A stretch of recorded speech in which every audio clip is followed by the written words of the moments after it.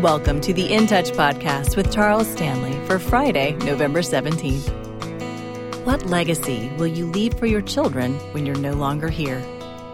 The true riches we bestow upon them should find their foundation in our faith in God. Join us now as we conclude our series on how to pass on our faith.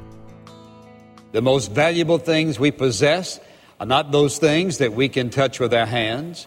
It is not wealth and stocks and bonds and property and all the rest. The most valuable thing we have to pass on is our faith. If you are a believer, you certainly have faith in God, or you could not be a believer. But do you have a faith that's worth living by, worth dying by? You say, well, yes, I do. Then how do we pass this on? We certainly cannot believe for our children. We can't believe for our friends or our family. They have to believe for themselves. Then what do you mean passing on your faith? I simply mean this: passing on to our children, our grandchildren, to those friends around us. Passing on to them in several ways our faith. That is, why we believe what we believe. And what we believe, that is, how we relate to God. So how would we do that? Well, here's the first way. You pass it on this way. By sharing with your children or your grandchildren those principles that you have learned in life. For example, one of those principles that they certainly need to understand is that God will provide their needs. He can be trusted to do that. And you see, the issue here is trust, trust, trust. You can trust Him with your finances. You can trust Him with direction for your life. You can trust Him for your needs, because He says in Philippians 4:19 that He will supply all of our needs according to His riches in glory in Christ Jesus. And you also want to pass on that principle that no matter what you've faced in life, as you place your trust in the Lord, He will enable you. He will strengthen you by the Holy Spirit who lives within you to be able to accomplish any task that God calls you to. So any issue, whether it's in your schooling, whether it's in your occupation, your vocation, whatever your calling in life, here's the principle. The principle, son, is this: God will enable you to do and do well everything He called you to do if you'll place your trust in Him and be diligent at whatever He called you to do. And so you and I could just go down the principles over and over and over. How many principles there are in the Scriptures that you and I know that should be transferred, that should be passed on. The second way we pass on our faith is this: we pass it on by the lifestyle that we live. When I see the way parents are getting in debt, what are they saying? You can't trust God, you got to go to the bank. And what are we doing? We're sending messages by our lifestyle, by the things that we do and the things that we fail to do, the things we fail to trust God for when God is able to meet every single need. How will we ever teach our children to trust God when we're not trusting Him? We're trusting in man. We go to the bank, we borrow money, we get ourselves in debt. We're head over heels in debt, and we're in this awful bondage. Then they hear their parents talk about, we don't have this, we're in debt, we owe this, we owe that, we owe the other. You know what we're doing? We're sending them a signal. The way you live is you get in debt and you live in bondage and you're miserable and you don't have any peace and no security because this is the way you live. That is not the way God intends for His children to live. It is lifestyle. It is what they see. And this is why so often in the Scriptures you find the Old Testament. And he walked in the ways of his father and did evil in the eyes of God. Over and over and over in the Kings, you read that. He walked in the ways of his father and did evil in the eyes of God. Or they walked in the ways of their father and were good kings. All of us are passing down, and we're passing on either faith, trust in God, or we're passing on doubt and unbelief. We are passing on something. You say, I'm not passing on anything. Yes, you are. And so what this whole generation needs, they need living examples of men and women, godly men and women, fathers and mothers who have faith, who say, I'm trusting God no matter what. Well, how do we pass it on? We pass it on, first of all, by passing on the principles that we've learned. We pass it on likewise as a result of our own lifestyle. We pass it on by being consistent, but we also pass it on by our participation in their life and participation in other people's lives. That is, you see, when you and I are open and transparent and we say, well, let me tell you how God worked in my life. And one of the wonderful things to be able to do as a dad or a mother is to kneel down by the bedside at night with your children when they're small and say, for example, I always read them different kinds of stories, but I love to tell them what was going on in my life. So let me tell you what God did in my life. You know what?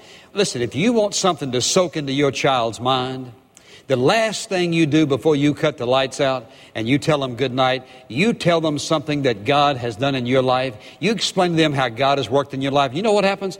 Gets into their mind all night during their sleep. The Spirit of God is doing what? He's building that into their very thought patterns. And so what happens? If you will go to sleep, whatever you go to sleep with, the last thing you think about, I'm here to tell you, the Spirit of God will take your conscious and your subconscious mind, and He will work that into your being. And listen, if you're thinking evil things, dirty things, nasty things, or holy things, it's true all the way.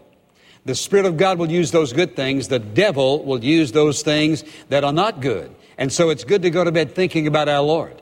Talking about Him and saying to your children, let me tell you what God is doing. Well, we want to pray tonight. Here's what we want to ask God for. And the next night you come back and you say, well, here's what we prayed for. Look what God did. You know what you're doing? You're passing on your faith. Well, you have to get involved. And to do that, you've got to be transparent and say, you know what, let me tell you how I blew it. I really messed it up this time. I should have trusted God about this, but I didn't do it. And I've asked God to forgive me, and I hope you'll forgive me. But you know what? I just blew it. One thing a kid can't stand is a perfect father and a perfect mother who never make a mistake and who are never wrong. You want to ruin your kids, you give them that kind of image, and it's over. How do I know that? I know it for lots of reasons, but I can tell you one. Took a survey in our college department several years ago. What was the thing that they most disliked about their parents? Top of the list, they're never wrong. We're all wrong about some things. We all have to be open and transparent. You see, if I'm going to pass on my faith and it's going to stick, I've got to pass on my failures. If I'm going to pass on my faith, I've got to participate in their hurts, in their failures, and be transparent and tell them about my failures and my hurts and the times that I may have failed God in some particular situation, especially if it's something similar to what they're going through. Your faith is the most valuable thing you can pass on to your children, your grandchildren. It takes time. If my grandfather said, I don't have time, I could be out preaching a revival, getting people saved. I may preach a revival and many people get saved. Here's my grandson coming down here. He's going to spend 5 or 6 days with me, and all he wants me to do is talk. He passed it on to me, and thank God I've been passing it on for years and years and years. And nobody would know my grandfather, George Washington Stanley. Who is he from Siler City, North Carolina? But you know what? He gave me enough. He etched something in my mind. And God has made it possible for me to share and to pass on to others all over this world what my granddad passed on to me in 5 or 6 simple days that absolutely revolutionized and set the course of my life. You know what? He took the time. If you and I are going to train our children and train our grandchildren, it takes time. Will they always do exactly what we say? No. Will they always turn out exactly how we want them to? Not necessarily. I want to say this. When you've got a father and a mother in a family, one's godly and one's ungodly, there is a tension and a stress, and there is a strife and a conflict, and oftentimes one of those children or more of those children get the worst end of the deal because somehow they may be drawn to the parent that's rebellious toward God. And you know what happens? That parent does what? They pass on rebellion and unbelief and doubt in the living God. And they pass it on to their children. That's why mom and dad both need to be godly. And father, if wife is not, and wife if father is not, that means you just have to be extra strong. You have to be an excellent example. You need to, listen, hang in there no matter what. Your children will profit from it. They will end up being blessed. And at least you will know you did the best you knew how to pass on godly faith to your children. Well, it takes more than perseverance, and it takes more than participation. When I think about what it takes, I think about a simple word that oftentimes we forget, and that's praise.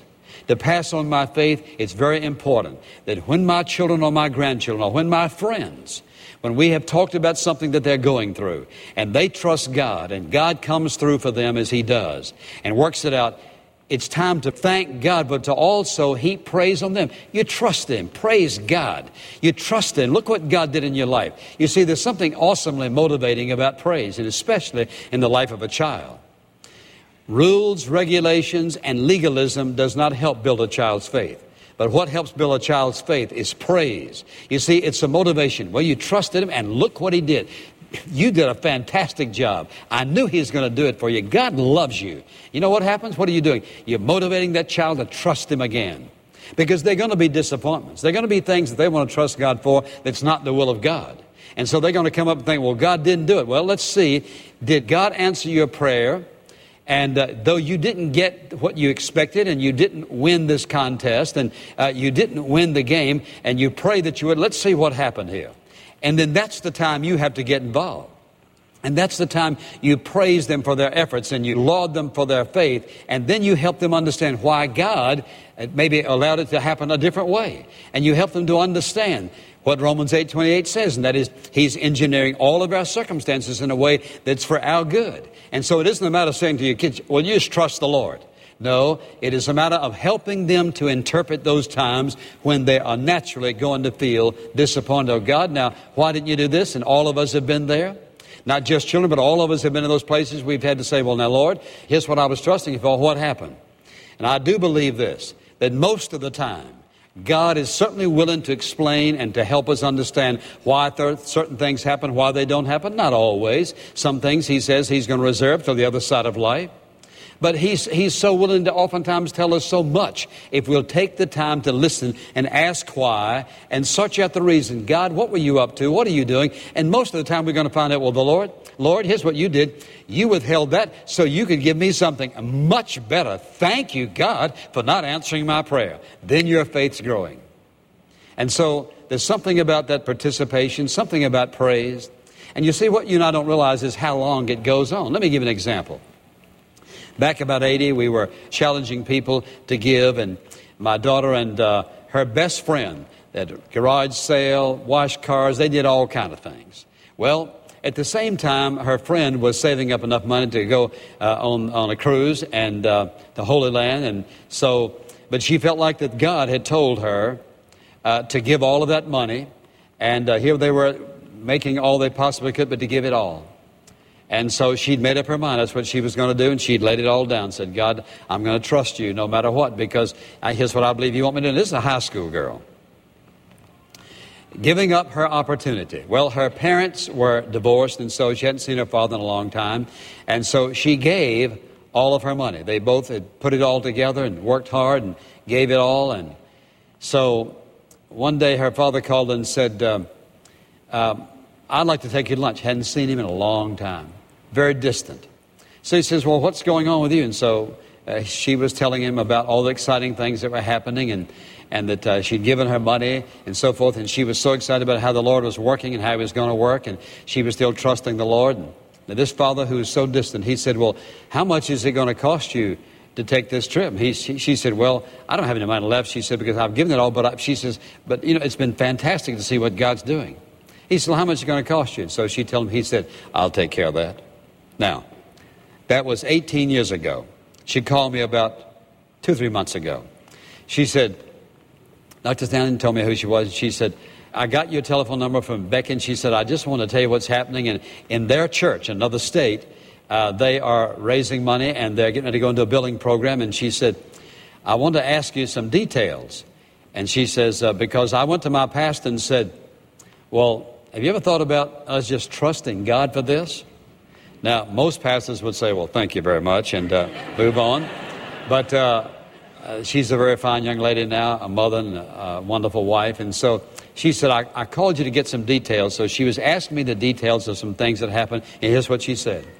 I look back in my life, that experience of you encouraging us to give and to trust God and to see what he would do. She said, I can tell you, that was the point in my life that I really and truly learned to trust the Lord God. And she says, of course, I've been trusting him all these years, but how many times I've had to go back and realize that's where it began.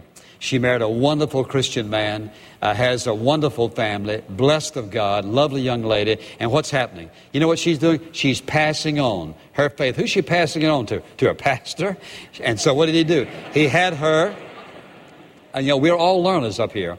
He had her give a testimony in the church of what God had done. You know what she's doing? Passing on her faith. How long can you pass it on? All of your life.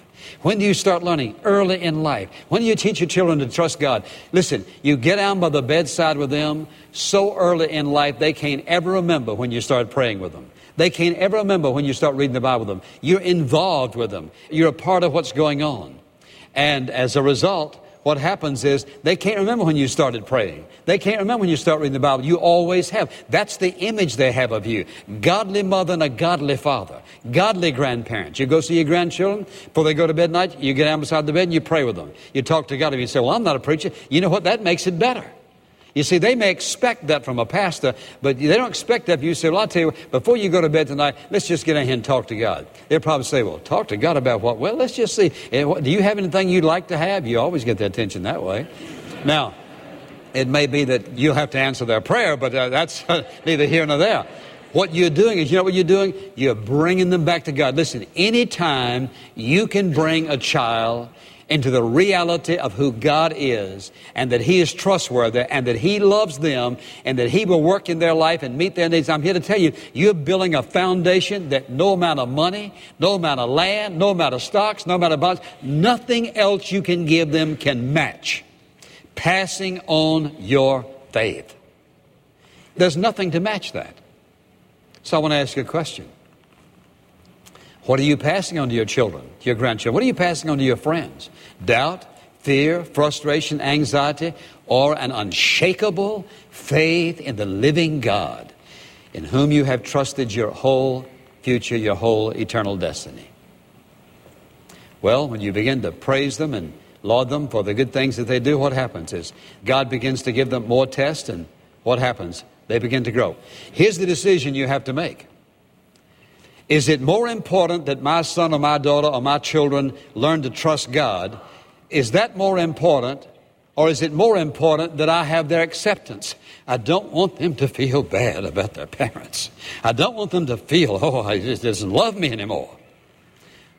What's the most important? They learn to trust God, or that they feel like, or that I feel like I have their acceptance? Their acceptance of me is not nearly as important as their learning to trust the living God. You know who the richest kids are?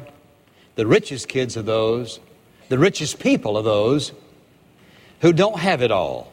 They don't have it all together. In fact, they don't have a lot of things in life. But here's what they do have. They have an unwavering, unshakable trust in the living God. And they walk through difficulties and hardships and burdens and trials in life.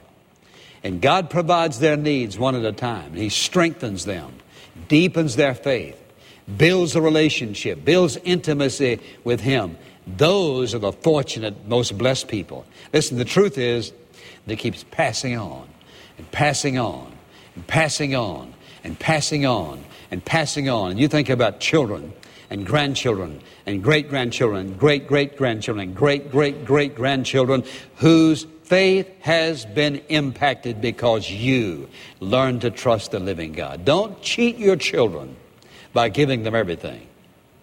Hurt, pain, suffering, sickness, sorrow, heartache, tribulation, trials, temptations, yes.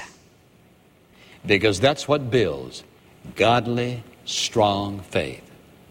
And Father, we love you and praise you and thank you today for grace and love and mercy and patience and goodness and kindness toward all of us. We fail so many times. You said, where sin abounds, grace does much more abound. Thank you for that.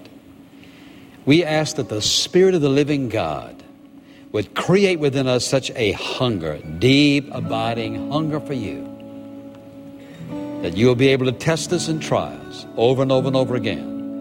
And that our response will be, yes, we're trusting you, Father, no matter what, is our prayer in Jesus' name. Amen. Thank you for listening to part 2 of How to Pass On Our Faith. If you'd like to know more about Charles Stanley or In Touch Ministries, stop by intouch.org. This podcast is a presentation of In Touch Ministries, Atlanta, Georgia.